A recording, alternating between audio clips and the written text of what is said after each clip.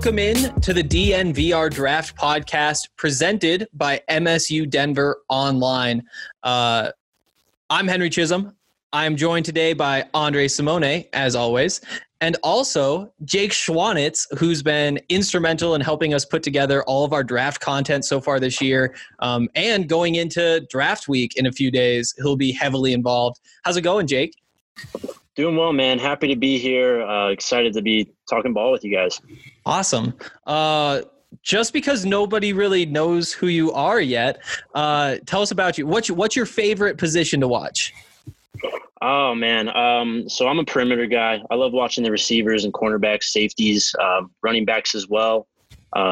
Just getting into doing this stuff with you guys. I've really grown to enjoy watching interior defensive linemen as well. So, I mean, I love ball, man. I'll watch whatever. Awesome. Who's your favorite late round sleeper? Oh, well, I mean, I guess he's not really as much a sleeper anymore, but Brian Edwards has been a big draft crush of mine headed back to December. He kind of lost momentum in the Senior Bowl and Combine, but since then he's really kind of picked it up. People have been learning a lot about him. So I guess he's not really a sleeper much anymore, but he's just been one of my favorite watches so far. He is so much fun to watch. He's one where the highlights are especially fun to watch. Like, obviously, like, every guy has a better highlight tape than just normal game film, but when you just watch everything he can do back to back to back to back, like, it makes you wonder why he isn't like a second round, first round prospect, I think. Yeah, no doubt. I'm sorry. Go just going ahead. to say, you put on the Alabama game. That was the first game I watched. In the first play, it's just like, whoa, who is this guy? So yeah, immediately he was one of my crushes.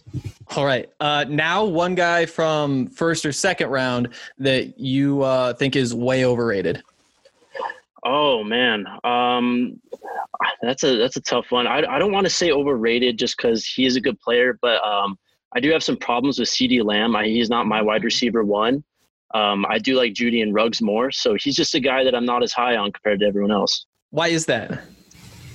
I just think that he lacks some of the finesse that the other guys do. You look at route running. I did see some concerns with some, balls out of the frame with catching those.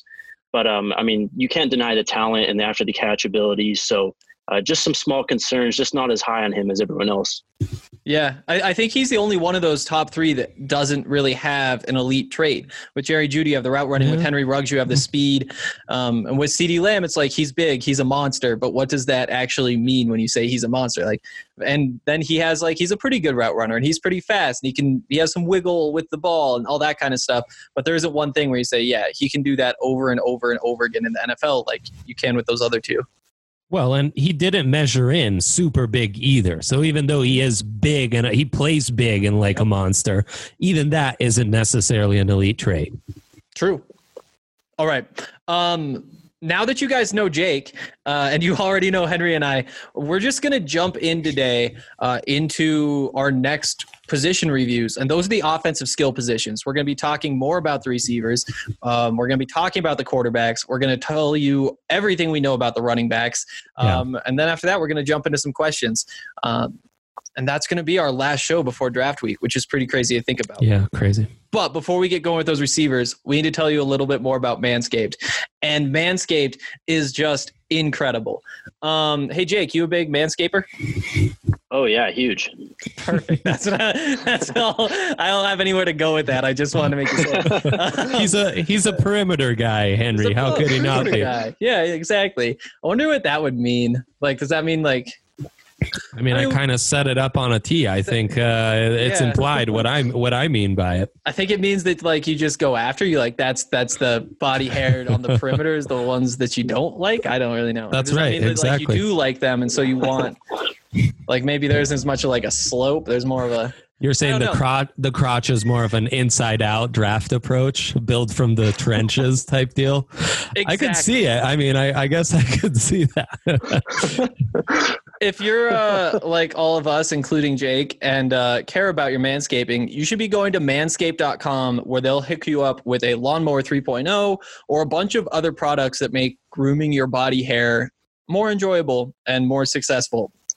Plus, if you use the code DNVR20, you can save 20% off your purchase. Plus, you get free shipping too. It's a great deal. So go to manscaped.com and take advantage of all of that.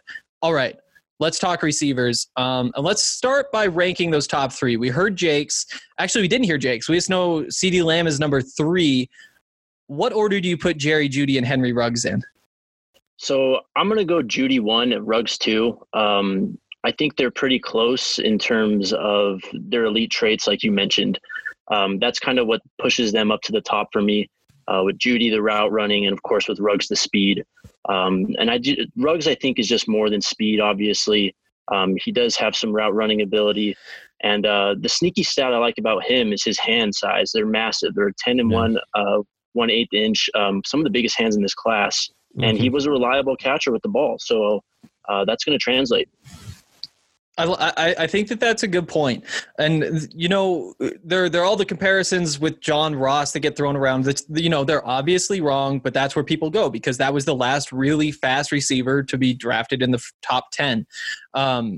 The difference being that Henry Ruggs has done more diverse things. He's been asked to run more routes than John Ross did. But some of the reason he was asked to do those things was because the team already had, you know, Devontae Smith, the Waddle. You already have these speed guys who are taking those speed roles.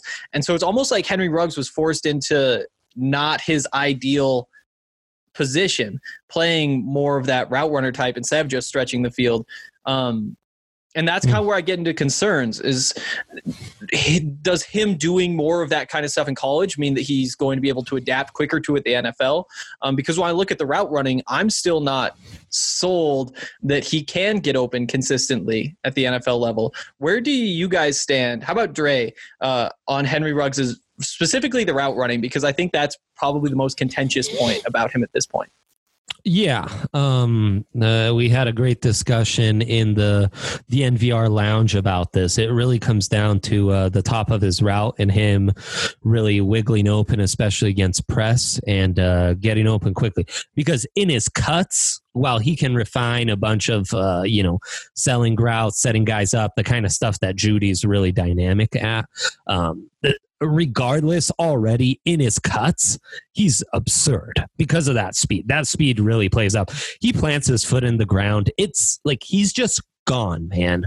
And that's where his yak ability is going to play up a lot more. He was such a decoy at Alabama, so we really didn't get to see that yak ability nearly as much. But yeah, he refines the top of his stem because, as one of our subscribers said, who wrote a great piece on this too, he is just very, very dynamic. I've now lost my point, but I forget what our subscriber was saying, but no, he's pretty special, man, and he can create separation. He's a decoy in ways that other guys just aren't coming into the NFL. He'll automatically open up spaces for other people, but he refines those routes just a little bit. He can be very hard to stop already in off coverage. He starts to get that release down against press and starts to be a little more physical. Sky's the limit. Okay. What are your biggest concerns with him? Well, it's really the physicality and that physical element. And while the hands are really big, like outlier type big, massive hands, I want to see, when you have some size limitations, those 50-50 balls, contested passes, the ability to give your quarterback a bit of more of a margin of error isn't going to be there because you can't extend as much far from your frame. But that's just comes with the territory. It's the old, you can't not have size and speed, but if you have one of the two, you can make up for the lack of the other, and Ruggs fits that bill to a T. What I'm interested in, though, because somewhat like me, Jake has had a background in analytics and stuff, working at SIS and doing some stuff for them. How do you frame his production? Because I know that's a concern with Ruggs. And why is that less of a concern for him than maybe other guys? Well, I mean, you look at the touchdowns, and that was the thing about Ruggs at Alabama. He just scored a lot of touchdowns And, touchdowns aren't really a translatable stat. They're kind of an opportunity stat. Depends on where you are in the field. Just a ton of different variables going into that. Like you mentioned, though, the thing with Ruggs, though, is he's just going to open up the field for everyone else. And I think that's where his true value lies. Teams are going to shift coverage to his side. Mm-hmm. They're going to have to play safeties over the top of them. And that's more valuable than a lot of other things. I mean, it just scares the crap out of the defense and it gives you an advantage on offense. Right. Yeah, that makes a lot of sense. I think that, we all see the ceiling with Ruggs. If he can put that speed to use, if he develops as a route runner, all these different pieces that could come together and make him a perennial all-pro with the tools he has. I think my question right now is, what does he look like day one? What does he contribute on opening day if he's your second receiver? Do you think that he can be more dynamic than just a field stretcher who gets Courtland Sutton and whoever else the Broncos draft and Noah Fant open, or is that just his role early on in his career?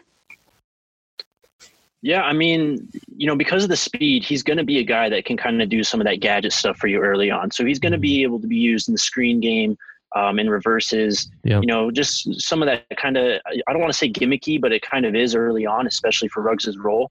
But as we talked about with the route running, he shows some potential there. So he's going to be able to help you down the field as well. He's one of those guys, you just got to get the ball in his hands. So you're going to see a lot of simple touches early on, especially in his career. Kind of like Marquise Brown. Yeah. He's going to be just catching bombs. You might see him on a reverse every now and then. And then you just kind of hope that the intermediate and short finesse in his game comes along. Right. Yeah. And those gimmicky touches, that's going to allow you to go away from press, which is going to be key to free him up more. And I mean, the fact that as a decoy, he really impacts how defenses have to shift towards him, that really gives him a high floor early on because, as Jake, I think, pointed out, but to summarize it somewhat in lamer terms, is his impact in the game plan and the week of preparation for defensive coaches going in is arguably greater than Judy's impact might be on an 8-catch, 89-yard day where he doesn't impact the game plan. He doesn't open up spaces for other guys nearly as much. And that's how coaches are going to view this, is who's impacting more of the game plan? Who allows me to go into a week and know that I have this chess piece on my side that is going to allow me to do these other things that I couldn't do previously? Yeah. And, we've talked a lot about that, but I think it might be interesting just because this is our receiver episode to talk about what exactly those impacts are. So is that putting Henry Ruggs on one side of the field with Courtland Sutton to take the top off the defense there? Or is it just the fact that you can put him anywhere? How closely intertwined does he need to be working with somebody to have those impacts versus him just, running downfield and the safety has to stay deep? Does that make sense? Yeah. Well, I think if you want to get technical here, I mean, you can use them in a variety of ways because you can put them in the slot and you're going to have to slide a safety over to that side just to, the concern of the deep speed. Same thing goes if you want to line up in a 3-by-1 and line Ruggs up on the single receiver side. He's probably going to draw two guys just because, you're going to have a guy up in his face on the line and then you're also going to be scared not to get beat over the top. So it's like a magnetizing effect. He's just going to bring bodies towards him. All right. What gets me excited is thinking of a 3-receiver set with trips to one side. So all 3 wideouts to one, and then you flex Fant out to that other side. And then it's really like, okay, time to put that safety over to Ruggs' side. But now we've got Courtland, who's going to be able to buy space off of that. And then you've got Fant one-on-one outside there with a guy who almost certainly doesn't have the size to match up to him. So have fun with that. Well, and then you get that going, and then, you got to worry about Melvin Gordon and Philip Lindsay now. So it all plays together. Right. Mm-hmm. All right. I think that's some good Henry Ruggs talk. Let's move along to Jerry Jeudy. When you look at Jerry Jeudy, in my mind, he's by far the most polished receiver in this class, likely the most polished player in this class, I think. And, when we're talking about day one impact, he's a guy who I think could jump in and be a 6-7 catch per game type of player immediately. What do you guys see out of Jerry Jeudy? Yeah, I mean, I agree. I mean, like you said, probably the most polished, especially receiver coming out this year. And then he's got multiple aspects to his game. You know, he ran a 4.45, so the guy's fast. And after the catch, he's got some moves too. So another one of those guys that you just want to get the ball in his hands, but he can create space for himself, which I think is the biggest differentiating trait between him and all the other wide receivers. Okay.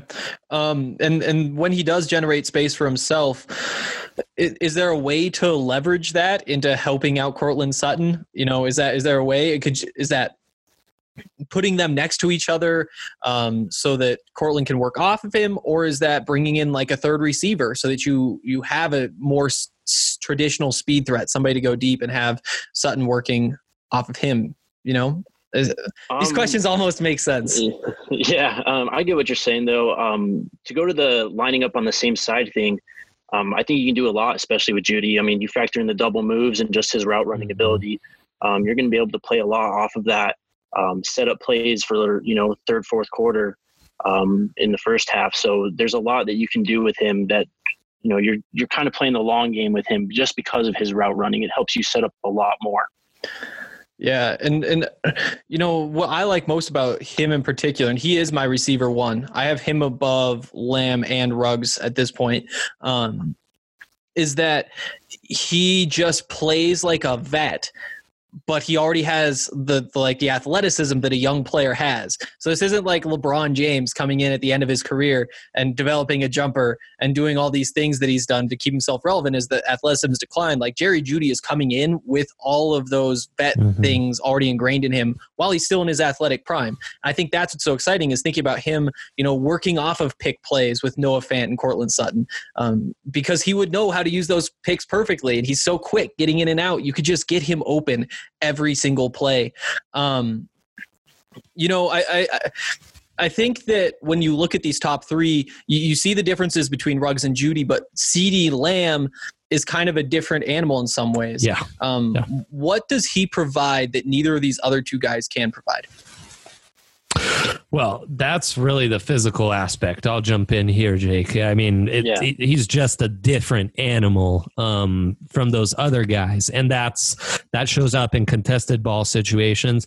That shows up over the middle of the field. And that especially shows up as a runner with the ball in his hands. Now, Ruggs can be just a burner. You're never going to catch up with him when he's got the ball in his hands. And Jeudy has enough speed and wiggle to be quite the yak threat himself. Lamb, though, is at a whole other level because he's physical. He's got some wiggle. He's a creative runner. He's just got it all, man. And he's a really exciting playmaker when it comes to doing that stuff. And where does he rank on your board, Dre? He's my top wideout. So I love that we've split the top three evenly. All of us have a different receiver one here. Okay. Let's just do some quick questions about these three guys. Let's say, who is the least valuable week one of this season out of those three? Oh man. Yeah. That's so tough though. Because I think they can you just get the ball in their hands, right. All three of them, and they can do something. I go back to Lamb's route running though. That might be something that he could struggle with early on. Yeah. But then you could also look at Ruggs' physicality. If teams just press him up and lock him down like that, it could be tough for him as well. So I guess to kind of chicken out and answer the question, Jerry Jeudy has the easiest week one impact, and I'd go probably Lamb and Ruggs would have the most difficult. Okay. I think I'd say the same thing. I think I'd go Jeudy best week one, Ruggs second, Lamb third. I think I agree with that. Okay. Yeah. What about long-term upside? Let's say if everything goes perfectly, rank them 1 to 3 in terms of long-term upside. It's Ruggs, Lamb, Jeudy for me, which is crazy, but I think that's how it is. That's mine too. Yeah, I think that's it. Yeah. Now let's rank their odds of reaching their potential. I'd probably go Jeudy, Lamb, Ruggs. Yeah, like 75, 65, 60. Yeah. In that order. Yeah. Okay. I think those are all those questions. It's just such a weird debate. And it's not going to be the last time we have it. Like, we'll kind of have it again next week. But in terms of our receiver rankings, that might be it. It really is. Who's your guys' number 4 receiver? Go ahead, Jake. I've got Justin Jefferson. Yeah, Justin Jefferson for me. All around, just, you mentioned Judy's polish and his refinement. Justin Jefferson's not far behind. The one knock you could have against Jefferson is just how much he plays out of the slot and how many free releases he gets. That's really the only knock in his game. The 40 at the combine was incredible. His hands are awesome. His body control is great. Route running's there. So Jefferson, easy for me. I agree for all those same reasons. And again, because I like Jerry Jeudy so much, I think that's why I like Justin Jefferson so much, because they do a lot of those same things and they just get open and produce. Dre, anything you want to add? I think Jake pointed out about Jeudy that he gets himself open. He buys himself space. Jefferson does that, but he especially does that with the ball in the air. It's coming back to the ball. It's adjusting midair, stuff like that. That's really going to translate. And he's already a nice route runner. I think he can polish that up even more, become sharper on his cuts. And, he played in the slot a lot. I think there's all the tools to be just as useful outside as he was inside. But the fact that he can play inside already is tremendous value for him. And, not to jump any questions, but I know there's been some talk that there might be less groupthink, more surprising mocks this year. Jefferson might be one of those guys who surprises us. I think so. I think that's definitely possible. Who's your guys' comp for Justin Jefferson? Oh man, that's hard. So tough. I do think he has some Michael Thomas to his game. Being able to work short and intermediate and just be a reliable receiver like that. Athletically, he might be a bit better. Yeah. But that's just kind of the type of player I see, that possession type receiver. Yeah, he's like shorter, faster slot version of Michael Thomas, which isn't too much like Michael Thomas. That's how good he is. I don't know. There's maybe some Keenan Allen with his route running and stuff. But again, Jefferson's has 2 more high gears than Allen does even on his best day. It's unique. He compares to these bigger wide receivers who are really good and savvy at the catch point and stuff. But none of those guys came close to running a 4.4. Yeah. But again, we didn't expect him to run a 4.4. We did not. That athleticism didn't always show on the field. It showed in the production, but also there's Joe Burrow, LSU offense. You can have all those knocks against him if you want. But he didn't look like he ran a 4.4 when he was actually playing football. Is that a concern? Does that scare you that it didn't really translate, or we didn't think it translated? I don't think so, because, we mentioned the route running, his hands, and just the natural ability after the catch. The speed is just kind of a bonus on top of all that, I think. Yeah. All right. Let's jump ahead to receiver number 5. I was actually surprised that neither of you liked Mims better than Jefferson. I guess let's start. Is Mims even your number 5s? He is for me. Yeah. Okay. There you go. Okay. What does knock him down to number 5 instead of being at number 4? Because this is kind of like turning into its own tier with him and Jefferson. Yeah, it really is. And I just think Mims probably has the higher upside than Jefferson, but he is raw, significantly so. As a route runner, he doesn't have that versatility to play in the slot. Yes, he is a speedster, but does he separate regularly enough? Does that wiry frame have enough wiggle in the hips to really separate consistently? And then there are drops. While he's maybe the best high level of difficulty acrobatic catch getter in this class, and those are phenomenal, and I really that's the skill of his that I'm most impressed by. He does have some drops, and I think part of that is that he lacks a little physicality. So he checks off a lot of boxes, but he also has a lot of obvious weaknesses, giving him high upside because there's a lot of areas he can improve in and really round out his game to become a stud number one receiver. But those are legitimate questions which will require some real development. Yeah, I'm completely with you. Like you mentioned, the body control, also his ability to stack defensive backs on his back when going downfield. That's really what I like about him. But as you said, the route running, just the overall physicality is still a bit raw, even though he's got the size. Yeah. You kind of have him, I have him at 5 at least, just because of the size-speed combination. Yeah. I think that's really what sells it there.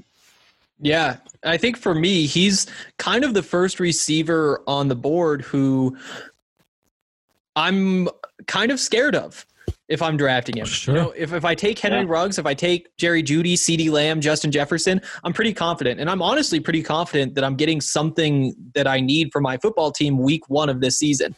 With Mims, I'm not so sure how much he produces at all as a rookie, and then whether he even pans out for a career. Obviously the high ceiling and the odds are pretty good that he still does go for 500 yards, maybe 600 yards as a rookie, but he just doesn't have that cleanliness, that professionalness to his game that you kind of need to have to beat NFL DBs.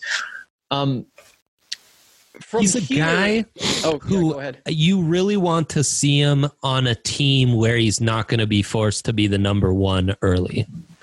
If he went to Oakland with their second first rounder and they went CJ Henderson round 1, I don't love that. But he goes to Denver, he goes to Buffalo, he goes to even Philly where there's guys like Diggs, Sutton, Jeffrey to take some of the attention off of him, then I like him more. And he's got some impressive yak ability too on shorter routes and what have you. Yeah, it'd be nice to have him go up against another team's Isaac Yiadom for a bit in his rookie season. Totally, yeah. Yeah. Let him be that guy as he figures things out. Mm-hmm. So we've gone through those top 5. I do think that there's a bit of a gap here after Mims. And I'm curious to ask you how big you think this next tier is. That's kind of turning into this almost tier 3 behind Jefferson and Mims on their own when you have Ayuk and Hamler and Rager and Visca and Michael Pittman and T. Higgins and Brian Edwards, Donovan Peoples-Jones, Claypool. Do all of those guys make your cut for this tier 3? So the only guy that I would argue for maybe competing for that tier 2 area would be Michael Pittman. Similar to Mims, the size speed thing. Also, you got to factor in the bloodlines, I think. I mean, his father was an 11-year running back. The guy's been around NFL coaching and locker rooms already. He's going to come in and he's going to be easy adapts to be in the pro game. So that factors in pretty big for me.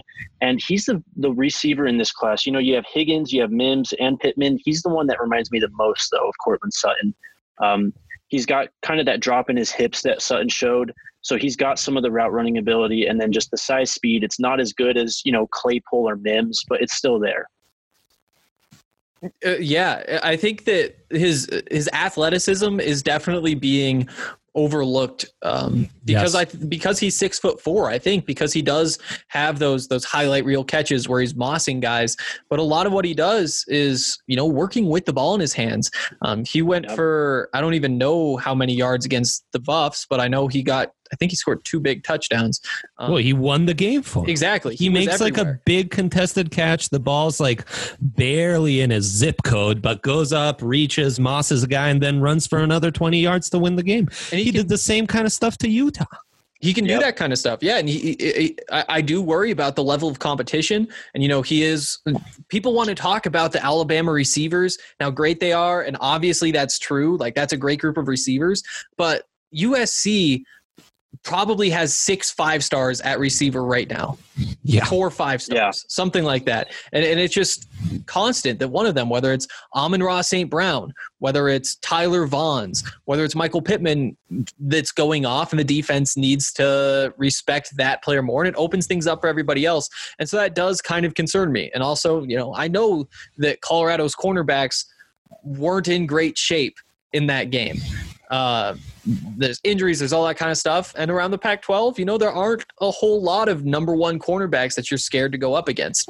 And I think that those concerns are valid. But when you look at how he was just running around, running through all these defenses with the ball in his hands, getting open, finding space, he's a good football player. I don't think you can argue against that. No, I mean, I'm really high on him. He made our top 32. I'll say for me, the next tier is 8 deep, but it's really 2 tiers. There are 3 and then another 5. Okay. And those 3 do include Pittman, but it also has Laviska Shenault and T. Higgins in it. Interesting. Mm-hmm. No Ayuk, no Reagor. They're in the next group. Okay, that's fair. Yeah. Who is that next group? That next group would be Claypool, Ayuk, Reagor, Bryan Edwards, Hamler. Okay. Not a bad group. No Donovan Peoples-Jones. I guess that's kind of your cutoff there. Yep, he's kind of the next branch over. Yeah, like Van Jefferson, KJ Hill, those little slot guys don't make it. Okay. Those guys are all together. Sure. Yep. So let's talk through, let's get to Viska now. Viska made that next tier for you. Why is that? Well, the upside, when you asked who has the highest upside of Lamb, Judy, Ruggs, I'm thinking in my head, well, maybe Viska does. And that's why he's so appealing, is that upside is going to make him incredibly appealing because he's got the size, he's got positional versatility, best yak skills of the class in a class that, all these guys just give him the ball and they'll do incredible things. And yet he stands out as the best of the bunch. But really where he's most unique is how at that frame he can beat press with just otherworldly acceleration. And that you can't teach. That is something you can't really even defend against when he has that frame to his advantage and he has the after the catch skills. He's one of those guys. He's going to go to an NFL team where he's not the focal point, and he's going to just devour one-on-ones if he's healthy. Yeah, and I think that he's also going to be impactful week 1. He is that chess piece. You can line him up a bunch of different places, and even we'll see how polished they can get him as a receiver. And he is not polished at all. Mm-hmm. He hasn't been able to focus, I think, on the route running. And, right. I may even have some questions about, whether he has been taught as much as he probably should have been taught throughout this time at Colorado. I would have expected him to come through a little bit more polished, even if he is running a bunch of Wildcat, doing the end arounds and jet sweeps and all those different things. And that may take some time. Maybe you can get him usable as a receiver, just with a training camp and a few preseason games. But I still think that even if you can't do that, you can still line him up out there, get him the ball, let him make some plays for you, and, get him 5 touches week 1, 4 touches. Yeah, I think that's the appeal with him. And the spot that I've always thought that Shenault could go to and really reach his ceiling earlier on would be Baltimore, because you can get him the ball in different ways. You can put him in the backfield with Lamar. There's going to be space all over the field. So he doesn't have to be that refined receiver right away. You can still have him be a very impactful player early on while being raw.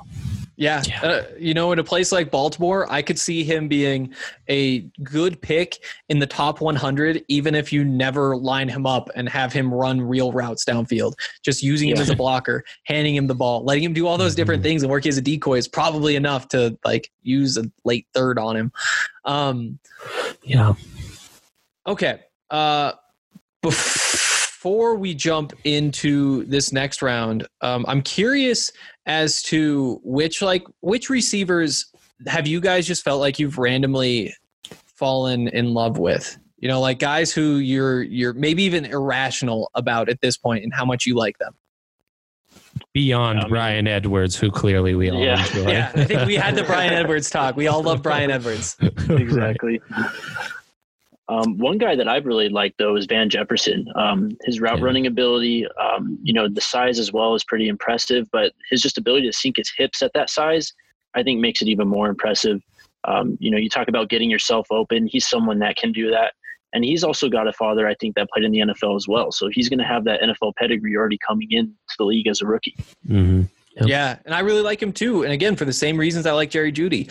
I think on third downs, that's the type of player you want. Somebody who can find space, get to the space, and go catch a football and keep the sticks moving. Jeudy is obviously a much more highly touted prospect, and that's because he has all those other things. He has like the otherworldly route running. He is that fast. He has the feet to make plays after the catch and provide more as an outside receiver too.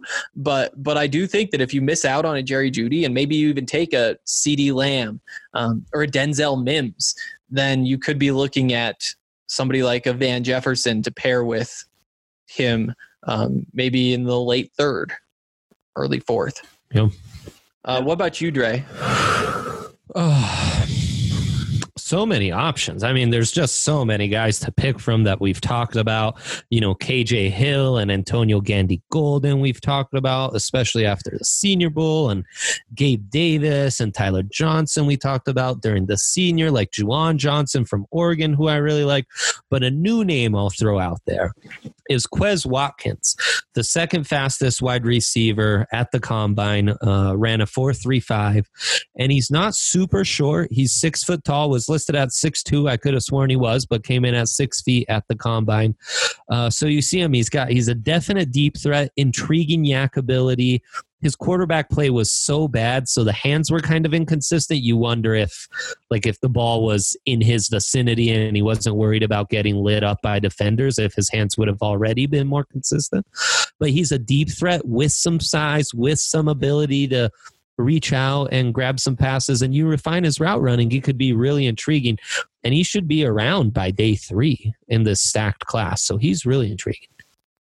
All right, that's another good one. So if I had to pick one, I would have gone with Bryan Edwards, and then I would have gone with Van Jefferson. And so don't take this as me loving T. Higgins too much, but I do really like him. And I know that he's a little bit he's going to get drafted before the two that you guys chose, but I think that he is starting to kind of get overlooked because he does have some athleticism and he has the obvious size. I think he'd be fun to pair with Courtland Sutton when the other team is putting their number one corner on Sutton, and then your number 2 corner is going on Higgins. He should have a size mismatch at the very least. And if he can keep developing in the more refined parts of the game, then you could see why he was a 5-star prospect out of high school. He has all those physical tools and the build to be a freak. In a sense, he's like more refined receiver version of Denzel Mims with the raw tools maybe playing down just a smidge. But, I mean, yeah, their games aren't that dissimilar. But you cheated because you said a late round, and he's definitely not a late round. I know, but then you guys took all my favorite options, and so I had to... In line with cheating, if say you had stolen Quez Watkins, 2 guys I think that are barely even in this wide receiver group because they're hybrids, but like Antonio Gibson, I love. The more I watch him, I'm just head over heels. You wrote the report on him for our DMVR Gems section of the draft guide, Jake, and then Lynn Bowden, who I know will be, you wrote up for the next version. Both those guys, the Kentucky quarterback and that hybrid receiver running back out of Memphis, are really intriguing in this receiver class when we talk of guys in the later rounds. I'll throw Aaron Fuller out there too, the receiver from Washington. A lot of concerns, mostly about his size. He's 5'10", 180, probably 185. Didn't run well. Nope, he didn't run well, and he's supposed to be a speed guy. He has the shiftiness. He's pretty refined as a route runner for where he is. Not all that physical. You worry if he's just going to get eaten alive at the line of scrimmage. You worry if he can box out a receiver and make a catch. He doesn't have perfect hands, but as a late round prospect, he could be a lot of fun. Sure. And I've got another bonus guy if you guys want that. James Prochet out of SMU. Yes. Some of the best hands in the class, I think. The size at first when I watched him, I thought he was a bit too small. And then you look at how he measured in at the Combine, and the size is actually pretty all right. Yeah. So it's something you can work with there. He's got the shiftiness to kind of get that route running in early. So he's another late round guy that I definitely want to keep my eye on. Okay. Let's throw just a couple more names out there just to hit a couple more receivers before we move along. Starting with, let's go Colin Johnson, the receiver from Texas, who we haven't spent much time on this podcast. He's tight end sized, man. He's just massive. And that whole Texas offense, I mean, what a disappointment. They're just not developing those wide receivers. Because all these guys, Duvernay, you see the speed and he's built like a fire hydrant. So ball in his hands, he can do stuff. But as a receiver and route runner, he's so raw. And Colin Johnson's the same, only the opposite. He's so raw. He stands out for the contested ball stuff because he's just so big. But then you're not seeing enough separation and what have you. He's another guy who will probably drop a bunch with all the competition. You're going to find some real gems later on in the draft because there are some of these unrefined guys who teams would have gambled on in the third or fourth round in previous drafts. But now it's like, why bother in this loaded receiver class? And these guys will be available later on. Okay. Yeah, I mean, you mentioned that the wide receiver class is loaded, but there's also kind of a backup of those guys like Colin Johnson. You've got Mims, you've got Higgins, you got Pittman. And then you just go later in the draft, you've got Colin Johnson, like you said, you got Juwan Johnson. So there's a lot of those guys that are just going to be log jammed at the back end of the draft this year. All right. How about Tyler Johnson from Minnesota? Go ahead, Jake. Tyler Johnson's an interesting one. I mean, he's got talent to, snag the ball. His hands are awesome. He puts up some incredible catches on film. It's just athletically you kind of worry about him. As a route runner, he's okay. The speed is definitely not there. And you just worry about him at the next level. If he can consistently get open and if he's being forced to make those crazy contested catches all the time, it's not going to really translate well for him. Okay. How about let's talk a little bit more about Antonio Gandy-Golden. What do you think of him, Jake? I mean, same thing. He's a big guy that makes some crazy catches. I mean, obviously the level of competition he played against kind of bumped him up a bit. The Syracuse game is really the only game you have to go off of this year in regards to Power 5 competition or like good Power 5 competition. But he needs a lot of work. I was looking forward to watching him at the Senior Bowl and kind of confirmed that, he's going to have to work on the route running. Doesn't really drop the hips too well. The speed wasn't as noticeable when you're going against all these other college all-stars. So, intriguing traits, but there's still some stuff he needs to work on. All right. Any other receivers you guys want to talk about before we move on? Man, there are just so many. If you give us one last one, I'd love to have the Chase Claypool debate if we can do that in a tidy 2 minutes. But what is he? The only wide receiver above 6'4" and 220 to run that fast since Megatron. So in rarefied air, and I think a lot of people think he's just a combine standout, which he certainly is, but he was also fairly productive, had a 1,000-year season at Notre Dame where that passing game is far from the emphasis in their game. We've seen a lot of receivers come through there and underachieve just because there are, it's like USC or Florida, and you have a bunch of guys like Van Jefferson getting buried because there's no competent quarterback to get these guys the ball. But Claypool, the real question will be, what is his role? Can he just be that big outside boundary guy who's both kind of a field stretcher and a possession receiver? Can he be that big slot, which is maybe where he presents more value? And could he even play somewhat as a tight end? He's really interesting to me because undoubtedly someone will take a gamble on him in the top 50, I think. Yeah. I think for me, what separates him from, I think he's very similar to a Laviska Shenault in some ways, and that you have the diversity in what he can do. You like him as a blocker. You might want to line him up as H-back tight end, that role occasionally. Fast with the long speed, sometimes has trouble getting up to that speed super quickly. Yeah. But the thing about Viska is that he gets more separation as a receiver. He has reps in the backfield where he's produced from those other positions. And I think that there's a lot of projection with Chase Claypool. And to me, he seems like the kind of guy who, he's a great athlete. People his size aren't supposed to do whatever he's able to do, but I'm not necessarily sure that there's a fit for him in football. You know, I don't necessarily know that he fits a mold that will ever be needed unless he can't put on some weight and play tight end, or I just don't know. But when you watch him play, you know, they get him the ball in the drag routes and on the slants, and that's where a lot of his production comes from. They throw the little bubble screens, and there isn't too much between that level of the field and just sending him deep and throwing something up and see if he makes a play. And when that happens, you know, I really like him. He makes some great back shoulder catches. He can use his body to box out there. He does that occasionally in the end zone. A lot of the times he has success is against the less talented cornerbacks, which really stands out to me. I'm just not a huge fan of his game, and I'm not sure where he fits and what he can provide at the next level. Yeah, you guys make some good points. And, you know, it's funny to hear you both talk about, you know, he's kind of caught between the wide receiver and tight end position because he did really remind me of Evan Ingram when I watched him. Just the size, speed profile. And then one thing also about Claypool that I think has gone a bit underrated, Daniel Jeremiah covered this on his Instagram though, but his special teams value is awesome.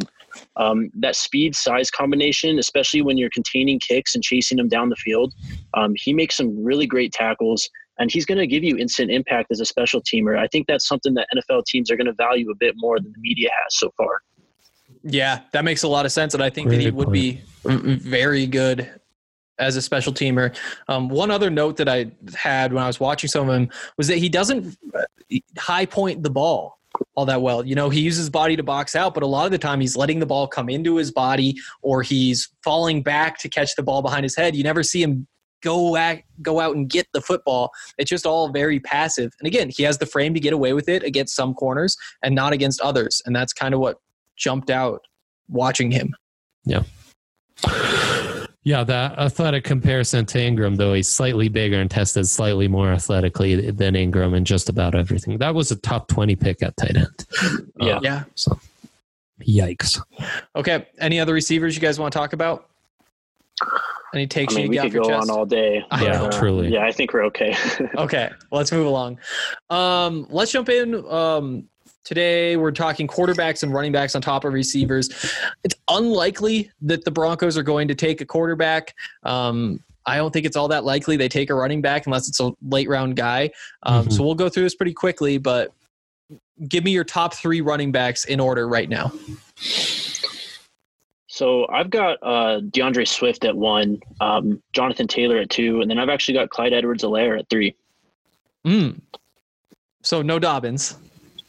Dobbins I'd have at 4. I see the potential with Dobbins. I do have some concerns about his game, though. Like what?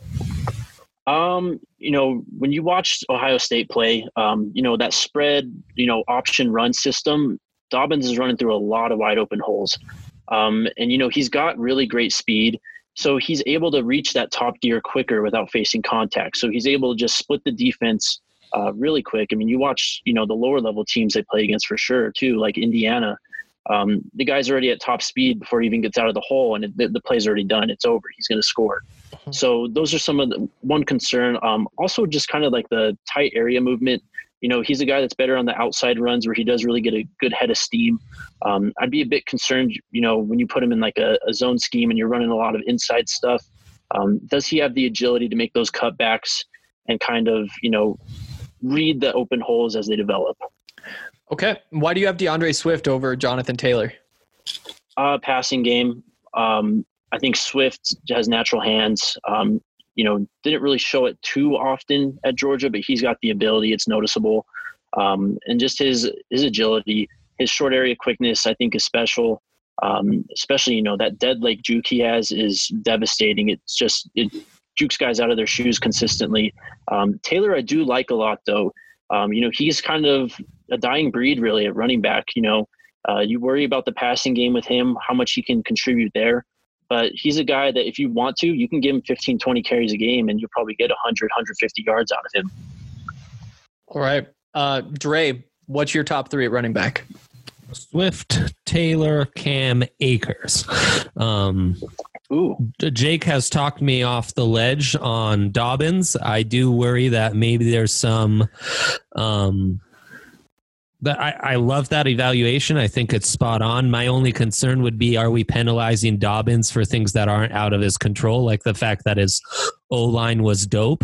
But I think the point is that as an inside runner, as a guy who needs to create for himself, he's not doing it. When the hole is there, he's a monster. But when it's not, and the holes are going to not be there more often than they are there in the NFL. And I've been burned by guys like Carlos Hyde far too often. So I like I really like Jake's eval, and I stand by that. But that would be my only no. And, Swift and Akers are two guys who really create well for themselves. And that's what I just try and look for more and more in runners is, what happens when it's really going to be a negative 1 yard run. Can you turn that into a 4 yard gain? Can you turn this 2 yard gain into an 8 yard gain? Because that's where we're really going to find value at running back. And Akers and Swift do that about as well as anyone. And Taylor's improved enough. I think that vision and downhill power speed combo will play up for him. So can't really go wrong with those three. And I don't think you can go wrong with the top five with Edwards-Helaire and Dobbins added in there while he does have his risk. The upside of getting Dobbins in space and getting him flying downhill with that speed and size is intriguing as well. So say the Broncos draft let's say Andrew Thomas in the first round. Let's say Lloyd Cushenberry in the second round. So now your offensive line, Thomas, Reisner, Cushenberry, Glasgow, Juwan James. I know the Broncos probably still aren't interested in a running back, but say that their hands are tied. They have to take a running back with their next pick. Cam Akers, J.K. Dobbins are both on the board. All of a sudden you have this revamped offensive line. It's looking like there's going to be holes. Would you then be willing to go J.K. Dobbins? Would that be enough to tweak those around? That's still pretty tough for me. I mean, like Andre said, Akers' ability to create for himself, and I think he's got better passing game value than Dobbins as well. Yeah. So I would still, it'd be a really tough decision, but I think I would go Akers over Dobbins in that situation. Yeah, passing game's the differentiator for me as well there. Okay. So which other running backs in this draft provide that same, maybe not the same production in the passing game, but significant production in the passing game? I'll go ahead. A guy that I'm a big fan of is, Benjamin. I'm really impressed by his pass pro. The hands were kind of concerning at times. There were some drops, but he's another guy. You just get the ball in his hands, and in space, he can kind of create for himself. I like his contact balance and body control. He was able to bounce off tacklers consistently. While the speed might not be there, he's someone that can create and will be able to make yardage for himself. Okay. Dre, do you have one?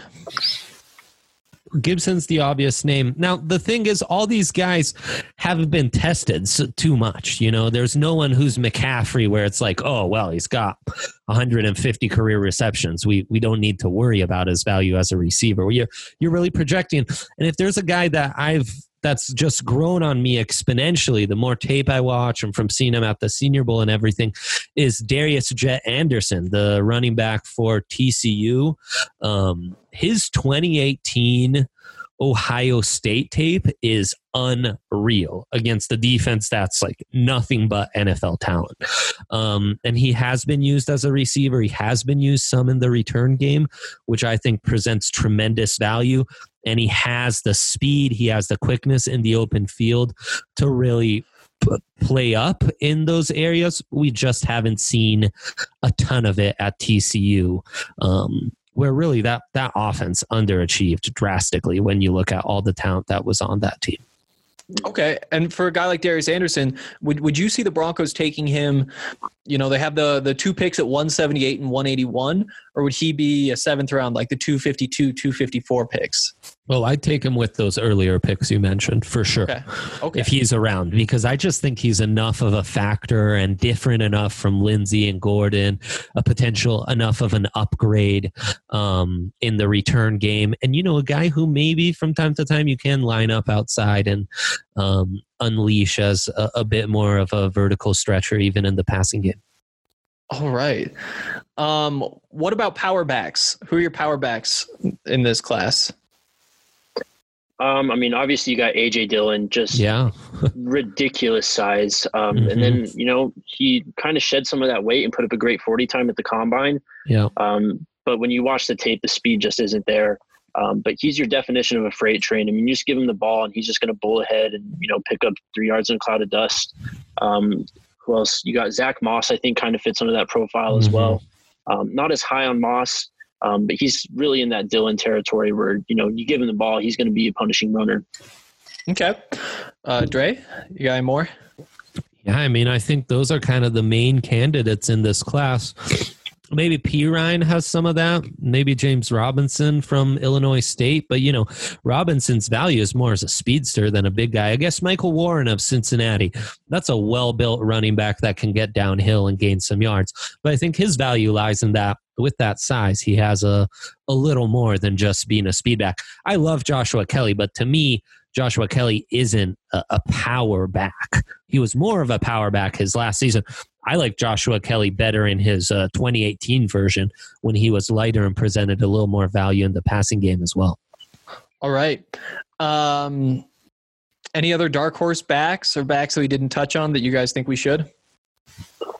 We mentioned Lynn Bowden and the Memphis kid. Lynn Bowden, he was someone that really just impressed me with the ball in his hands. They had to put him at quarterback this year, and he showed off those traits as a runner back there even. He just has a natural feel for running the ball, sets up his blocks well, has good vision. I don't know if he'll play running back in the league, but he's someone that you would consider giving 5 carries a game to at times. Interesting. Okay. Dre, you have any more you want to talk about? I'll be writing up something specifically on these kind of versatile offensive playmakers, guys who are more than just a running back or receiver, present some return value and some hybrid value there. One of the guys that, even though he had a disappointing combine, and we've talked about him all year, that I'm kind of returning to be intrigued by as a late day 3 option is Arizona running back JJ Taylor. The 5'5", shifty speedster. He's fun to watch. Was much better in 2018 than he was in 2019. I would give him a chance just because as that third running back, he gives you something much different from anyone else there. There's like the NFL has like 5 guys who are that kind of athlete. And there just aren't many athletes on the defensive side to match up with guys like that. So I like dudes like that intrigue me, like Jakeem Grant out of Texas Tech a couple years ago. So yeah, JJ Taylor is a guy I would consider later on at the running back position. Yeah, I really like that suggestion. There's the very obvious upside of having that type of speed. Makes it a good 7th round pick in my book, even if it's just to add some competition. Okay, let's move on. Let's get quarterbacks. This time, let's actually do the quarterbacks quickly, not like running back quickly. Let's see. Joe Burrow, he's going to be great. I think we're all on the same page there. Yep. Obvious number 1. Where do you guys stand on taking Tua or Justin Herbert? Which one would you take first? Personally, for me, it's easy. You'd have to be Tua. The thing with Justin Herbert that really concerns me, you never saw him take over a game at Oregon. And I think you kind of have to have that at quarterback. You see Tua and Burrow, they had moments where it was like, okay, this guy is just special. You never really got that feeling with Herbert. Just kind of all over the place with accuracy. And, the offensive fit might not have been ideal, but you still would like to see him take over at times. Mariota played in a similar type of offense. He won a Heisman. You just never saw that from Herbert. Yeah. And I think with Herbert, it is worth remembering that, Joe Burrow, he had Justin Jefferson and everybody else. Tua had Henry Ruggs, Jerry Jeudy, and everybody else to help him. True. When you look at Herbert, I really like CJ Verdell at running back. He's likely the top running back returning to the Pac-12 next year. But, his skill position players, Jalen Redd put up some numbers there at moments. You have the receiver, Juwan Johnson was there. That was Johnson. Once Breeland got hurt too, they were in trouble, Yeah, and so this offense hasn't had the same firepower it's had before.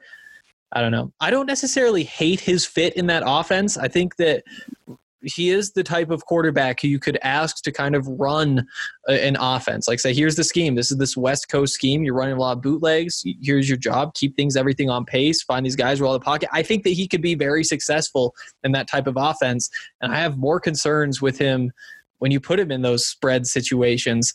I'm just not sure.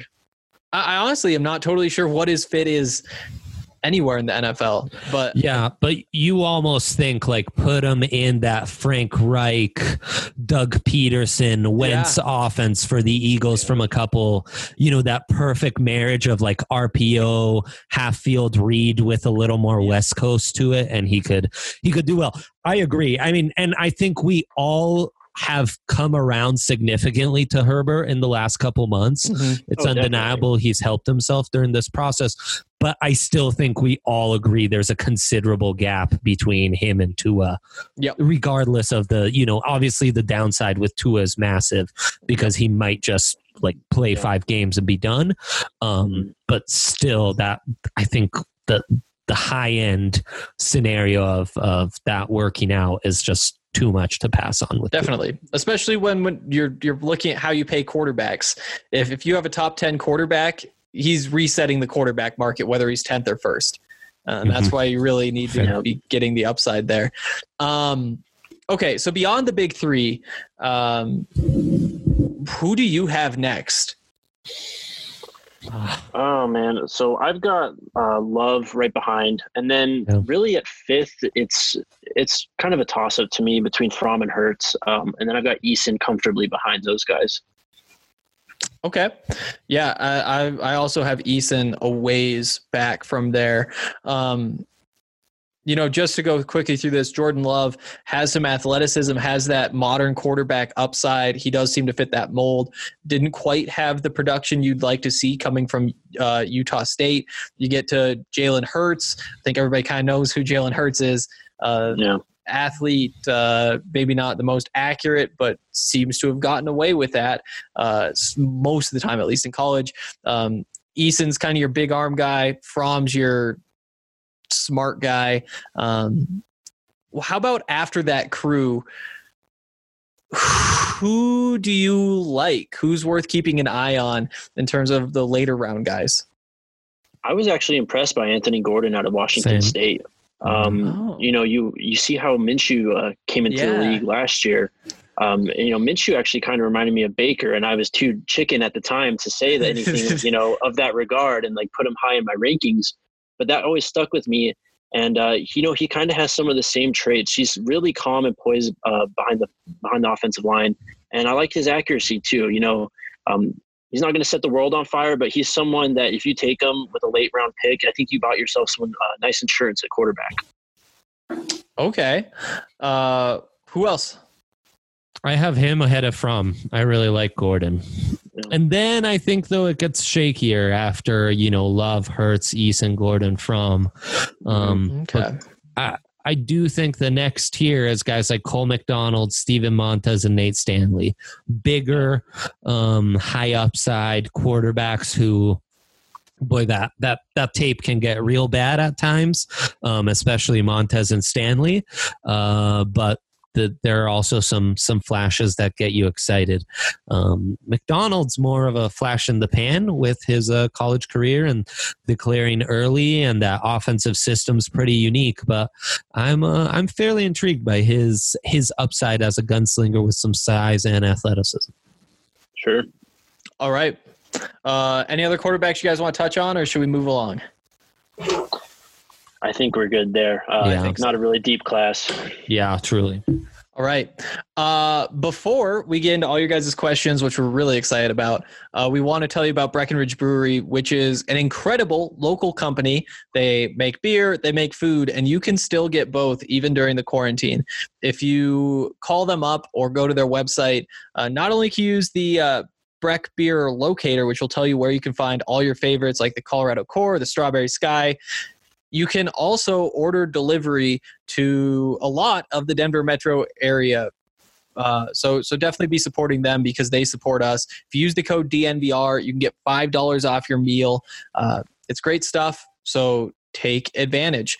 We also want to tell you about Strava Craft coffee. Strava Craft is a great CBD infused coffee, which means that it includes the caffeine to wake you up and make you productive. And it also has the CBD, which can help with anxiety or IBS or whatever else that you could be wanting to use CBD for. So use the code DNVR20. Get yourself 20% off your order from StravaCraft.com, and they'll ship it straight to your door. Again, cannot recommend that enough.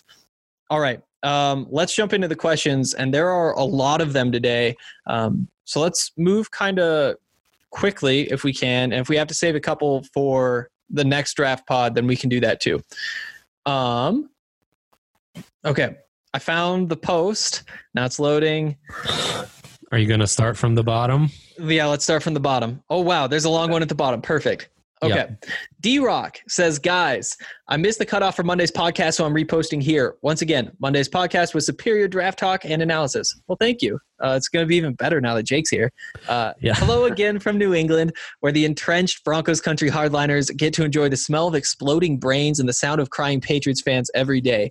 Their woeful wailing and gnashing of teeth due to the departure of Tampa Tom, not trademarked yet that I'm aware of, I gift this to you, is glorious and beautiful music, especially since we seem to, hopefully, have found our franchise quarterback and things are looking up for Broncos country for years to come. I'm sorry I haven't posted in a couple of weeks, but I've caught every podcast and tweet you guys share. You guys in the Broncos podcast, guys, keep me going every day. I figured I'd give you a break from me inundating you with my mock drafts until we got through free agency and got closer to the draft. Don't worry, I'm still killing it. I'll share with you again soon, but I wanted you to know that you're killing it every day too. Tell RK, Zach, and Mace that bluff is pronounced bluff. See, even I knew that because it's a term commonly used in the military. I use it a lot in email correspondence. I'm here to help. Haha. We'll definitely tell them that. On to the draft talk. Bluff. J. Elway has earned my trust back. WRT his draft decision. That's probably just with his draft decisions. So I trust him. But with the bluff going on, I'm not really sure if it's like an initialism, I guess. For right. Same. Yeah. Because we say it. I don't know. So I trust him and Vic to move up or down if it makes the most sense for how they envision improving the roster and based on BPA and position value sweet spots in each round. However, my personal preference would be to stay within 4 to 5 spots of 15 based on what we would have to give up to go up and the talent available from 10 to 20. Then acquire a pick in the 30s.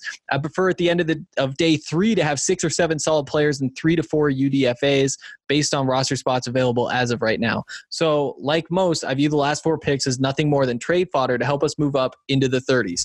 Trusting Munchak to use and improve the offensive line we have, here are a few guys I would pound the table for after BPA.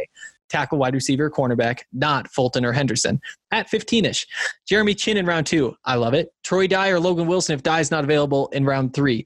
KJ Hill or Antonio Gibson in round 3. Jason Strobridge or Marlon Davidson or Devon Hamilton if Stroh's not available in round 3. Hakeem Adeniji in round 4 or 5. I'd pound the table for Kinlaw or Brown 2 if they fell to as low as 10, then target a receiver cornerback next, and then target a center or tackle in round 3 instead of defensive line. If Elway and Fangio can make most of this happen, then I'd be ecstatic. We're less than 10 days away from Christmas in April. You can feel the excitement brewing. April 23rd can't get here fast enough. You guys are welcome or awesome. Thanks again so much for your words of NFL draft wisdom. Let's get it done, John and Vic. Go Broncos. #DNVR for life.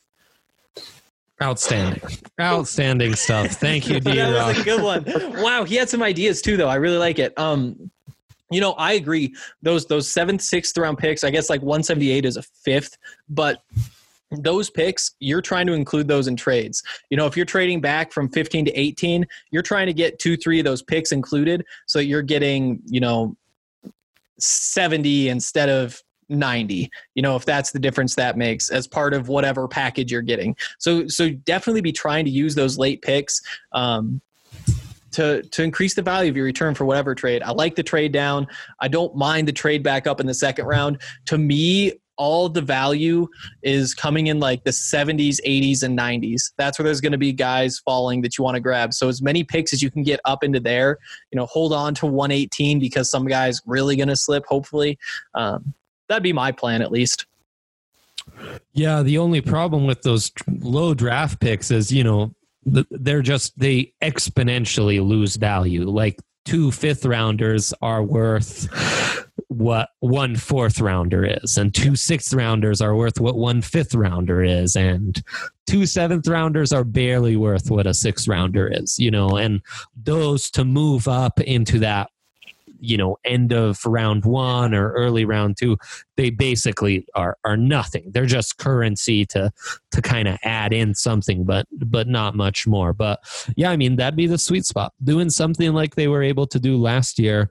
Cause I really think the sweet spot really is in that 30 to 60 range. Yeah.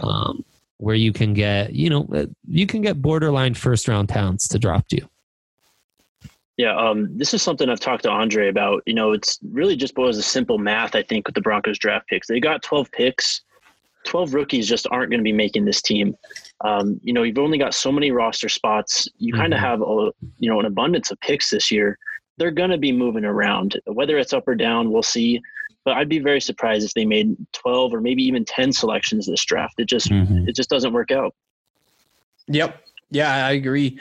Maybe you can find some team that doesn't have any 6th or 7th round picks, or a team that maybe struggles to bring in undrafted free agents and would rather have a couple of late 7ths to make sure they get their guys, and those picks will be valuable. But there will be a couple teams interested, but they aren't. If somebody offered to throw in another 7th to the Broncos at this point in any deal, I think they'd say, we don't really need it. Yeah. Let's move along to the next question, which is from Count Locula, who says, can you gents please explain what a guy must possess to play left tackle versus right in the NFL? And what's the difference between guard skills and center skills other than snapping the ball? Love the Count. Yeah. Yeah, if you want to explain the difference between left and right tackle. Sure. I mean, left tackle, what we're really prioritizing is that ability to move and match up and mirror elite pass rushers. You'll be running behind the left tackle more, but he's protecting your quarterback's blind side, which means you really need someone who you can trust in pass protection. On the right tackle area, you're going to be able to get more help in pass pro by the tight end there. So pass protection is still valuable, and right tackles and left tackles essentially more and more have to do the same job, but you can you can help your right tackle a little more, but you're going to run behind him a lot more too. So you want him to have the size and that power for the run game, and even a little mobility to really hurt when he's run blocking on the move. And as far as guard and center, it really depends on left guard, center, right guard. They're all slightly different skills. Center, you want a higher IQ. A guy who can really quarterback that line, obviously needs to be good with the snap, on the same page with the quarterback. Less size and athleticism is less important because they're usually doubling. They're not going to do a lot of one-on-one blocking. And they'll usually double on the left guard. So that's another guy. We're not as concerned about elite size and athleticism and pass protection. I want a more mobile left guard because we'll be pulling from that side a little more, be putting him on the move more, while that right guard needs to be more of a road grader, more of a power blocker, and also be able to handle his stuff a little more in pass protection, because he's likely the guy on the interior who's going to be seeing more one-on-one blocking opportunities. Perfect. Nailed it. All right. Moving along to Minnesota Paul. He says, hey boys, your resident St. John's alumni checking in. Andre mentioned on the pod that Barch is a D2 prospect. That's not true. St. John's is a D3 school. That's right. Insane. We hashtag pay to play. Just wanted to add that note in to build Barch's underdog narrative, and also to ensure no one thought I was more athletic than I am. Perfect. Good to know. Crazy. D3, I can only remember one other guy coming from D3, and that's Ali Marpet, the center for Tampa Bay Bucks. Okay. So, I mean, truly, this guy wasn't even a scholarship athlete. That kind of tells you everything. That's pretty wild. Yeah. Yeah. All right. Breck Drew says, Becton or Thomas? Oh, no, and I accidentally unliked his comment. Oh, I didn't know. Well. We should get rid of that option. I don't know if I've accidentally been doing that. But he says, Becton or Thomas? I'm kind of torn between them. Thomas has gone down and Becton has gone up. I feel he is what we thought Bowles was supposed to be. Great job, guys. These pods are fun, and I always learn something new or a new name to check out. So Becton is who is getting the Bowles comp? Yeah. Yeah, so the small differentiator for me is that they kind of suffer. Obviously Thomas is more polished, Becton a little more raw, higher upside, but really in a lot of ways the areas they need to improve in are the same. It's knee bend. It's not reaching or overextending themselves and then getting out of position where they can't recover in pass protection. And Becton has the smoother feet and bigger frame to allow him to recover when he does make those mistakes, and the higher upside, which is why I've given him the slight edge. But that's really the small differences for me on those guys. Neither really compares to Bulls. If there's someone who compares to Bulls in this class, it's Ezra Cleveland. Okay. Anything you want to add, Jake? When you mention Bulls, I think that would kind of, Bulls was such a disaster. The project just did not turn out, that I think the Broncos would be more inclined to pick someone like Thomas, who's a more finished product right away. Mm-hmm. He's more of a sure thing, just less risk involved, because you just don't want another liability at left tackle for the next 3 to 4 years. So I definitely think they would lean Thomas in that situation. Yep. Could you imagine a situation where the Broncos bring in a first-round tackle, start him week 1 ahead of Garrett Bowles, and then that tackle kind of flames out and they have to put Bowles in to replace him halfway through the season? Yeah. Not to speak this into existence, knock on wood and all that kind of stuff, but I agree. You got to go polish here. I think that at this point, with the 2 running backs, with the money they've invested in the offensive line, get somebody who is going to just be your surefire, better than Garrett Bowles football player and put him on the field. It's a first-round pick. Don't spend a first-round pick on a guy who's just going to sit behind Garrett Bowles on the bench for the year. Definitely. Yeah. Okay. We can move along to Ethan Rozier, who says, "Hey boys, love talking to y'all in the DNVR lounge. We love talking to you too. Mm-hmm. Really keeps my interest for who we can get in the draft alive. My question is this: if we do get a tackle in the first, is it possible to get a Brandon Ayuk in the second? How far will Laviska go? Thanks and love your insight. By the way, really, Henry, Derek Brown, LOL." Fair. Okay. Question. Tackle in the first. Can you get Brandon Ayuk in the second? What do you guys think? Go ahead, Jake. Yeah, I think it's definitely possible. But I could also see the NFL liking Ayuk a lot more. You look at Daniel Jeremiah. He obviously has ins in the NFL, and he's got Ayuk on 23rd or something on his big board. Mm-hmm. So if that's how the NFL feels, it's obviously not going to happen. But if things play out how we think they have so far, there's a definite chance that he'll be there for the Broncos. All right. I agree. We didn't talk about him much. Let's talk about him real quick. What do you like most about Brandon Ayuk's game? Fluidity, run after the catch. The speed is there as well. Return ability. So, there's definite tools to work with. Again, with so many other guys in this class, it's the polish that you worry about. Yeah. Yeah, I agree. And I really like that word that you used, fluidity, because it isn't necessarily his speed that makes him what he is. It's the way that he gets in and out of everything he does and finds space and makes plays after. Super smooth. So smooth. But maybe no elite trait, one of those types. I know we've talked about him off air, Jake, and you said he's a guy you want to kind of manufacture touches for early on. Exactly. And that same role where it's he might not get himself open early on, but you still want to get this guy involved in the game, reverses, screens, stuff like that. I think there's a little more promise to his route running, though it needs to be refined. But he's another guy where that smoothness shows up in those cuts. And, you get him on that release to be a little better and refine a few things, round out that route tree. He's got some intriguing upside for sure. I agree. Yeah. When I think of Brandon Ayuk being successful, I just imagine him 15 to 20 yards downfield in the middle of the field in a pocket of space. Yeah. In front of the safety, behind the linebackers, just making something happen there. Also, second question here, how far will Laviska go? This is a fun conversation.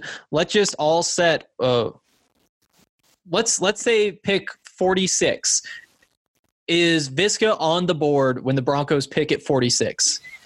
So you're setting the over-under at 46. Yep. I'm going under. Yeah. Yeah. Okay. So you don't think he's there? Mm-hmm. Mm-hmm. I think momentum's building for him. Now, Okay. there's a lot of injury uncertainty with all the injury question marks. We just don't know how risk adverse these NFL teams will be. How many teams will just say, hey, we weren't able to do the checks. We just can't use a top 50 pick on this guy. We got to take him off the board. But I think enough people are intrigued by the talent to kind of, convince themselves that he's worth the risk by in that 25 to 45 range. All right. Next question comes from Captain Hook, who says, what are the 2021 draft class strengths this far out, and how might they change Denver's approach to this year's draft? Where do the second-tier wide receivers rank against previous year's top tiers? That's a good question. Obviously, when you're talking about the draft class, you look at the quarterbacks first with Justin Fields, with Trevor Lawrence. Those are a couple guys who are, at this point, we were saying Tua is the lock to be number one next year, and everybody's kind of competing for number two. So who knows what's going to shake out, but it kind of looks like those are your top two picks. You look at Jamar Chase. You look at Travis Etienne, who's back in school. So that I really like the playmakers in this class. Obviously, we have Penei Sewell at left tackle, who should be right up there early. So what do you guys think? What do you like about next year's class? It's all about the offense. The top several picks are all about the offense because it's a ton of wide receivers. It's those top quarterbacks. There's a couple nice running backs, and it's generational talent at left tackle. But it all the wide receiver class at the top might be able to go head to head with this group. Jamar Chase and Justin Waddle, Jalen Waddle, Justin Ross, not to mention Rondale Moore and Amon-Ra St. Brown. These guys have Smith. Big upside. Devontae Smith, yeah, exactly. Tylan Wallace, yeah.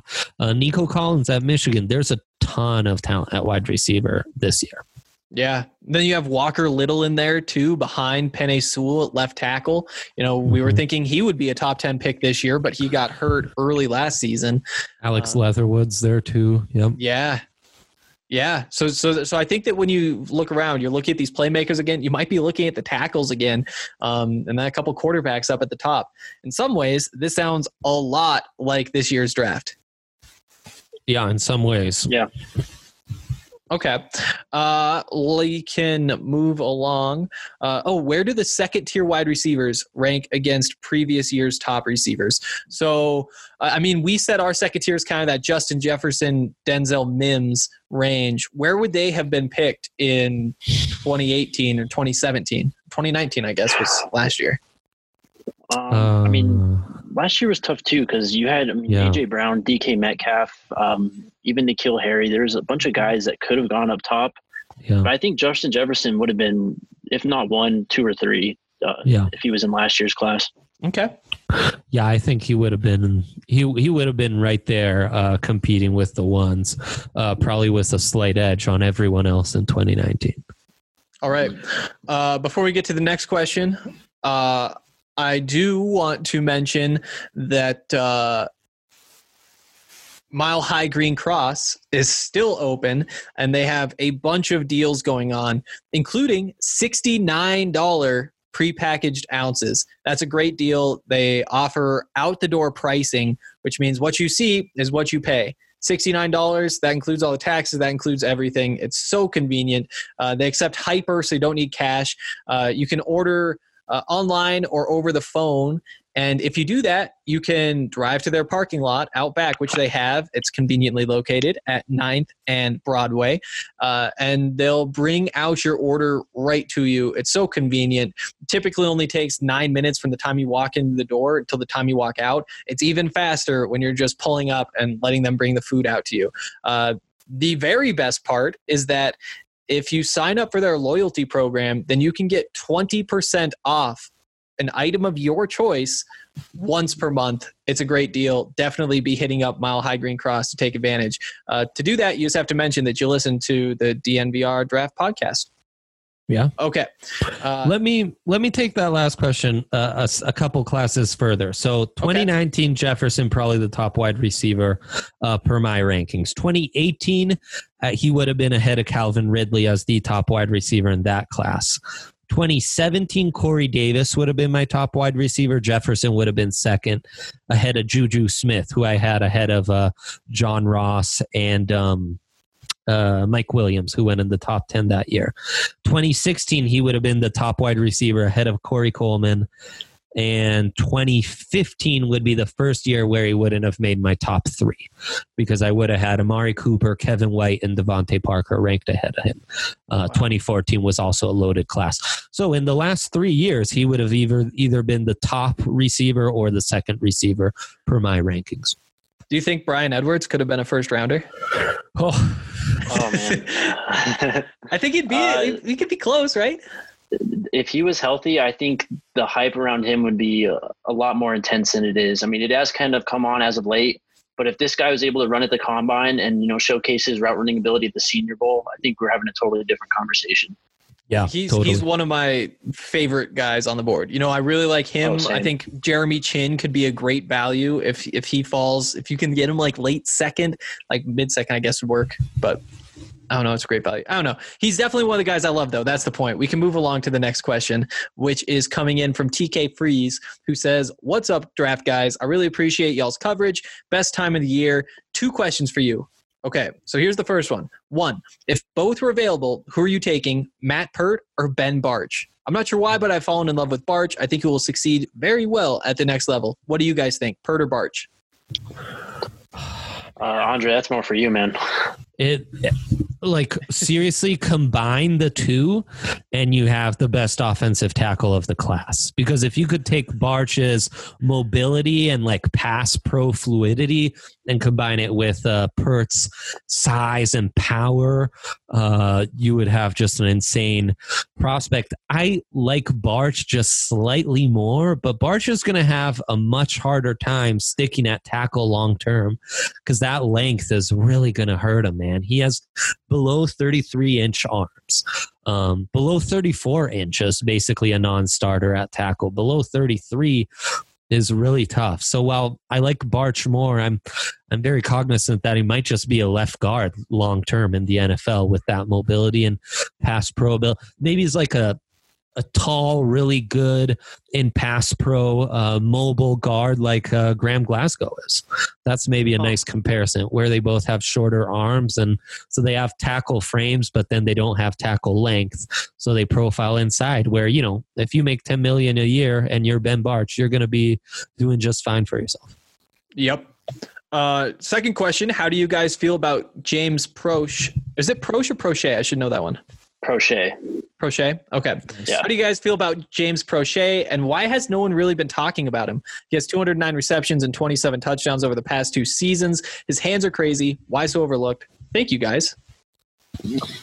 Yeah, I'll handle this one. I mean, the thing that kind of concerned me about Proche is his play strength and just some inconsistency overall, especially in his blocking and, releasing off the line. There's some times where he'll put up a good release and really create separation off the line. And then there's sometimes that he's just, running straight ahead and running into contact. To go into the play strength as well, he can be easily rerouted. Some people have mentioned the contested catch ability. I didn't really see that as much. But the size and strength thing is kind of, I think, why he's being slept on a bit. And as you mentioned, his size isn't that bad from how he measured in at the combine. Yeah. The other revealing thing at the combine was he didn't test quite as fast as we would have expected. Yeah, that too. But his production is out of this world, not just the last 2 years where, the stats that are brought up in this comment really stand out. His first 2 seasons with guys like Cortland Sutton, and there was another NFL prospect, Trey Quinn, maybe. Yeah. At SMU, taking touches away, and he was still doing stuff. And his return game value is huge. I got to the Senior Bowl and was really excited for Courtney Davis, the other Texas wide receiver with return ability. Courtney's hands didn't play up. He wasn't separating. Proche caught everything more physical than I expected. And, he comes from a wide open spread offense, air raid concepts. He just needs to round out that route tree. He's got immediate value, though, with that return game ability in those hands. So, yeah, don't sleep on him, because someone's going to get a nice third, fourth wide receiver on day 3 with Prochet. All right. Next question comes in from Kiwi Bronco, who says, what do you guys think of trading out of the first altogether? Had worst case on the Draft Network simulator, so traded back with Miami for 2 seconds and a fourth, and then traded back into the second twice, leaving me with 5 seconds, a fifth, and 2 sevenths. Got Epinesa, AJ Terrell, Chin, Visca, and Hamler. Only problem is I forgot O-line until round 5. Okay, so what do you guys think of trading out of the first? Personally, not a fan. I mean, the roster's not there yet. You're going to need some difference makers, at least at tackle or wide receiver, which is why you think you've heard the rumors of them trading up. So trading out, not this year. Yeah. And not for just 2 seconds. I need a future first if I'm making that trade. Yeah. And with how uncertain the 2021 season or 2020 season could play out, and we don't know how that could impact the 2021 draft, I really need to be compensated pretty handsomely. Yeah, I don't love trading out of the first round. 2 seconds and a third. I'm listening for sure. If you could trade back, I think the dream scenario is the Patriots need a quarterback and Herbert's still on the board at 15. You trade down to 23, drop 8 spots, pick up some serious capital, try to pick up, we've been on the other side of these conversations. Pick up a couple of thirds, get a couple more of these top 100 guys. Maybe that's where you can throw in a 7th, throw in a 6th, just to sweeten the pot for them a little bit and make it happen. I like that a lot better than trading out, but if the board falls and you get a good offer, I definitely wouldn't say no. I'm very open to trading down. Again, especially if you can consolidate some of those later assets. Trading back into the second, I'm all right with. I don't love. Probably wouldn't do it twice because, again, I think that there are going to be some guys when you're looking at this day 2, second and third rounds, guys who you expect to be gone in the mid-second round who are still there with some of the Broncos picks in the third, and you could get them at a value. Yeah, that's a good point. I'm not looking to do that, but if someone, throws you a king's ransom, you might as well take it, Yep. Right. Yep. Phone lines are definitely open, but if Justin Jefferson or Josh Jones is there at 15, that's probably the route I'm taking. Okay. Yeah. Next question comes in from Mr. Bezos, who says, hey guys, did you ever have a chance to check out Darnell Mooney or L'Jarius Sneed? Didn't hear you mention them at all, even when you talked about late round guys. I really think we need to take a tackle early this year. We only have 2 years of control left on Bowles and James at most. People tend to forget that even guys that become great tackles in the league tend to be average at best as rookies. If we don't grab a tackle this year, we'll have to roll out a rookie next year if we don't retain Bowles, or we'll have to do the James dance again and pay huge for an average tackle. Sinks us in 2021. We need to take a guy this year for him to be good in 2021. Otherwise, we'll find ourselves reaching for a tackle next year and watching him struggle as a rookie. Is Cleveland at 15 possible? Would he fit for Shermer or Munchak? Let's take a pause there. What do you guys think? Ezra Cleveland at 15? It's a little high. Andre's a big fan. I'm a big fan, but I would rather grab value, trade down a little bit, and get him or one of those other high upside second tier offensive tackles while gathering up a pick. But yeah, he fits. He's very projectable. He checks off just about every box. He's just going to be raw, and maybe the Broncos is a perfect situation because maybe he needs to sit for a little bit, and by week 10 he could take over for Bowles. Maybe that's an ideal situation for everyone involved. Yeah. Do either of you have anything to say about Darnell Mooney or L'Jarius Sneed? Mooney, speedy wide receiver, just too undersized for me. I know he blew up the combine, but too undersized, didn't produce enough at Tulane, I believe. Maybe it's Tulsa. I'm confusing myself. L'Jarius Sneed, another smaller school safety, though. Intriguing because put up some stats, was productive around the ball, but running as he did at the combine, you think there's maybe some value as a corner, and corners who can present a little more versatility and physicality, they're more intriguing. I need to dig in more on him. But Mooney in this loaded class, like guys like Quez Watkins intrigue me more. All right. Do you think there will be variance in how teams value 2021 picks? Some teams may think the college football season goes on as usual, while another team may think the season will be shortened, and yet a third team may think the college football playoff or season won't happen at all. We kind of talked about that. There's a gradient on these opinions, and teams falling different places on the spectrum would change how they value 2021 picks. Yes, we just touched on that. Sure. Let's jump ahead. If teams could go back to last season, if they wouldn't say it, they'd have to be if you're on picks. Yep, definitely. And the same thing will happen going forward. Okay, the question. It only takes one team this year to have a vastly lower opinion on 2021 picks to completely shake up this draft. What say you guys? It'd be interesting. Yeah, I mean, somebody might say they don't even want their first round pick next year. What if they do say that? Say the Patriots, since that's the scenario we're in with, say, hey, we'll give you a third. We'll give you, let's say a third and next year's first to move up from 23 to 15. What do you think of that? I mean, it's an unprecedented scenario, so it's really kind of tough to say at this point. But, I don't think teams would be too quick to give away their top tier draft capital like that. While it is completely up in the air at this moment in time, first round picks should still net a lot. I don't think you're going to see teams settling to give away their first round picks just because they don't know if there's going to be a season played. Yep. Totally agree. On the conference call with the Buffs athletic director, Rick George, yesterday, what he just kept saying was, we don't have enough information to actually make a decision right now, or we're hoping by the end of May we'll have enough information that we can start kind of figuring out what our scenarios are. And I think that it's the same thing with these NFL GMs saying, we don't know what's happening and we're not going to assume anything. So we're just going to keep things pretty normal. Okay. Finishing it off, another later guy I like, but one that will take development is DJ Wonnum. His frame and length is very similar to Kinlaw, but I don't think he's ever set foot in a weight room looking at his weight and how few bench reps he did. He is a freaky athlete with all the length in the world and can play as a situational pass rusher and even at linebacker this season. I can see him moving to 5 tech and even playing some inside in the future if he can get in the weight room and fill out that frame. Light in the pants is an understatement now, and I don't like him at edge, but I think he can be something in a season or two if he can fill out that frame. I think he could be that guy Fangio wants to play all along the line and could be had for peanuts. Thanks, guys. Love what you do. You're the best. What do you guys think of DJ Wonnum? Interesting idea. His tape was underwhelming. He flashed at the Senior Bowl. The frame is there, but you're talking about a guy in the 250s. You're projecting a lot. You're projecting him adding 30 pounds and completely changing his position. So there's guys who are closer to that hybrid mold, like Jabari Zuniga, who I'd be more likely to gamble on and thicken up than doing that with Wonnum, who's just kind of, I like the creative thinking, but I don't know how many NFL teams will want to do that. All right. Next question comes from Vic Fangio's Sweater, who says, how would your perfect draft pan out position-wise? So for me, I want something like this. 1 and 2, wide receiver, LR, that's got to be left tackle, wide receiver, left tackle combo. 3, so round 3, there we go. Oh, this makes sense. So first and second round, getting a receiver and left tackle. Round 3, getting a center, a cornerback, an inside linebacker. 4, you get your second receiver, you get defensive tackle.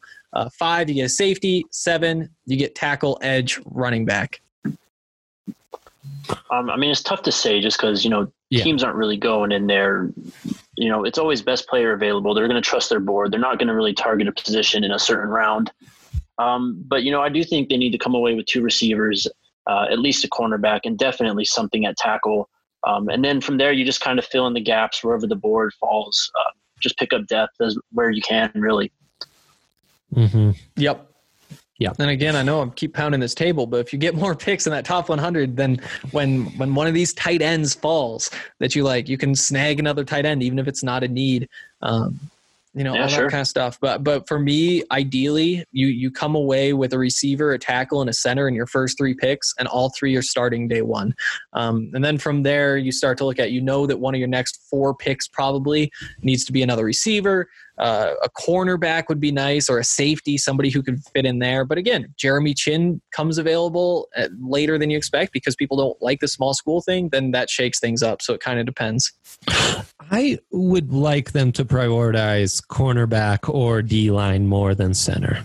I think once you've drafted a tackle, then you have Wilkinson, you have Morris, you're going to have this extra tackle who you don't know where to play. Like, you have enough offensive linemen to kind of shift them around. And Reisner and Glasgow both have experience playing at center too. So I don't know. Maybe that's how I'd shift things. Interesting. Okay. Let's see. There's quite a few left. We're probably not going to get to all of these, but we will get this next one, which is from World of Suck, who says, in the top 100 picks, would you rather see the Broncos take one receiver and two tackles, or two receivers and one tackle? Definitely two receivers and one tackle for me. What about you guys? Yeah. Yep. I would without a doubt rather see Elway take two tackles. It's a value position that is so dang hard to come by in the NFL. There's a miraculous surplus of talent at that position, and it shouldn't be taken for granted. From a Broncos perspective, it isn't unreasonable to say that we may need to move on from both Bowles and James in the 2021 offseason. If Bowles hasn't progressed by age 28, and if James gets hurt again, you simply can't bring either one back for 2021. I think that's realistic enough that we need to be prepared for it. Plus, you look at the receiver position and see that the wide receiver 3 slot could be addressed a bunch of different ways. Hamilton, Patrick, or Winfrey could step into that role, or you could get Gandy Golden or Gabe Davis in round 4 or 5. So maybe we make DT's dream come true and we sign him up to be the receiver 3. Fans' presence also makes wide receiver 3 more of a luxury than a need, in my opinion. On a separate but related note, which tackle has Dre been saying has the flexibility to play guard in year 1? Oh, was it Wills? Because I would love that. Which one is it, Dre? Yeah, Wills definitely. Wirfs does as well, but Wills really fits naturally as a guard. Perfect. That versatility would solve the issue at tackle for the 2021 and beyond, and it would also allow Elway to defer on drafting a center if the board doesn't fall our way. The line could be Bowles, Reisner, Glasgow, Wills, James. Morris is your backup center, and Wilkinson can play backup for both guard positions. If Bowles or James gets injured, Wills becomes your tackle. Wilkinson comes in to play guard. Seems like that would be a really smart pick if he were available at 15. What do you guys think about that? Sorry for the long comment, but last thing here. Hey, Dre, one of my favorite things about subscribing to DNVR is the film rooms. You do an awesome job with those. What are your thoughts on putting together some more film rooms on guys on the roster to show how they've progressed? I think that's probably in the books, probably later this summer. Yeah, for sure. I mean, we're going to have a lot of time to do that. Yeah. Yep. Maybe just take the Locke film room from when he was drafted and then sprinkle in some clips from the season to show how he's progressed and where he still needs to grow. That could be done with guys like Sutton, Locke, Fant, or even Justin Simmons. Of course, you deserve some quality time off after the draft, but it could be a cool project for the upcoming dead months in the NFL. Just a thought. Love all the work you all do. Perfect. Okay, so the question, what do we think of the Wills to play guard scenario?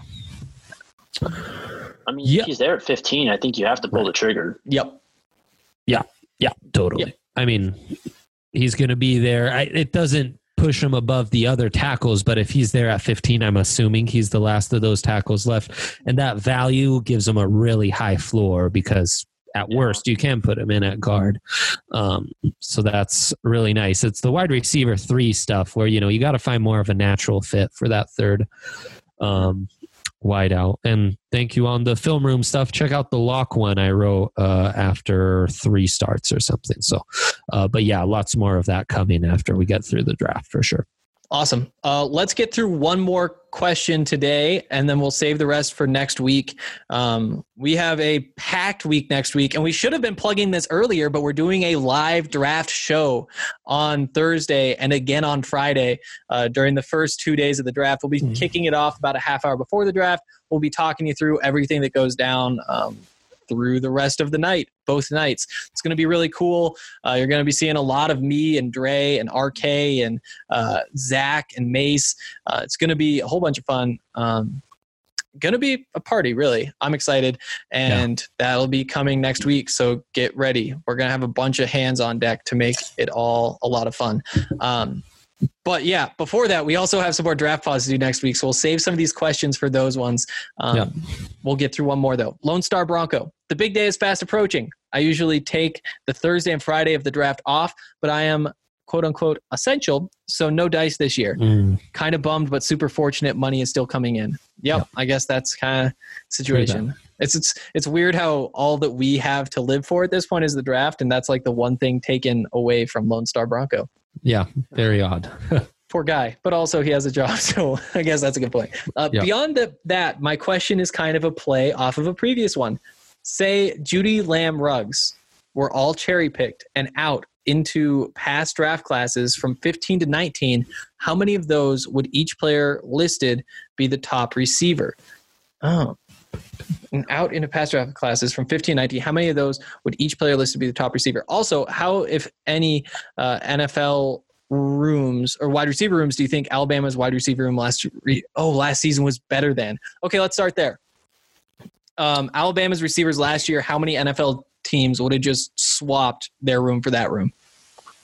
I think you look at the Broncos, and I think they would have to consider it. I mean, especially after the Emmanuel Sanders trade. Yeah.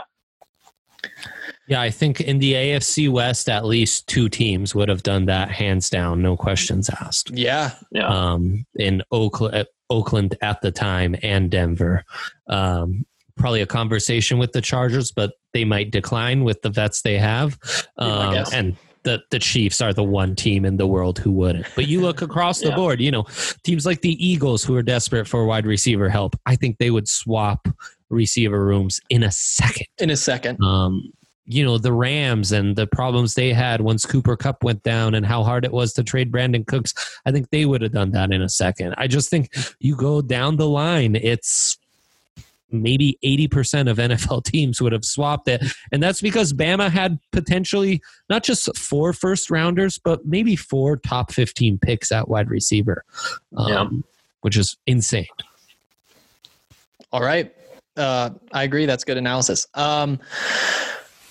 Okay, we have comments from Elway for Prez, Samuel Bisu, Count Locula, Benny Lava. We'll get to all of those early next week, and we have not forgotten you. So yes, just want to put that out there. There's just a lot to talk about, and we have a bunch more to come next week. Thanks for joining us today, Jake. That was a lot of fun. We'll have to do it again sometime. Yeah, thanks for having me, guys. I mean, I'm excited to help contribute to the draft coverage. It's been a lot of fun, learned a lot. So looking forward to what we got going next week. Awesome. All right. That's going to do it for today. As always, if you guys have any questions, any comments, just some thoughts you need to get off your chest, go to the comment section for the post for today's show at thednvr.com. Leave your thoughts, leave your questions. We will get to those Monday when we do this again. Appreciate all of you for listening. We will see you later.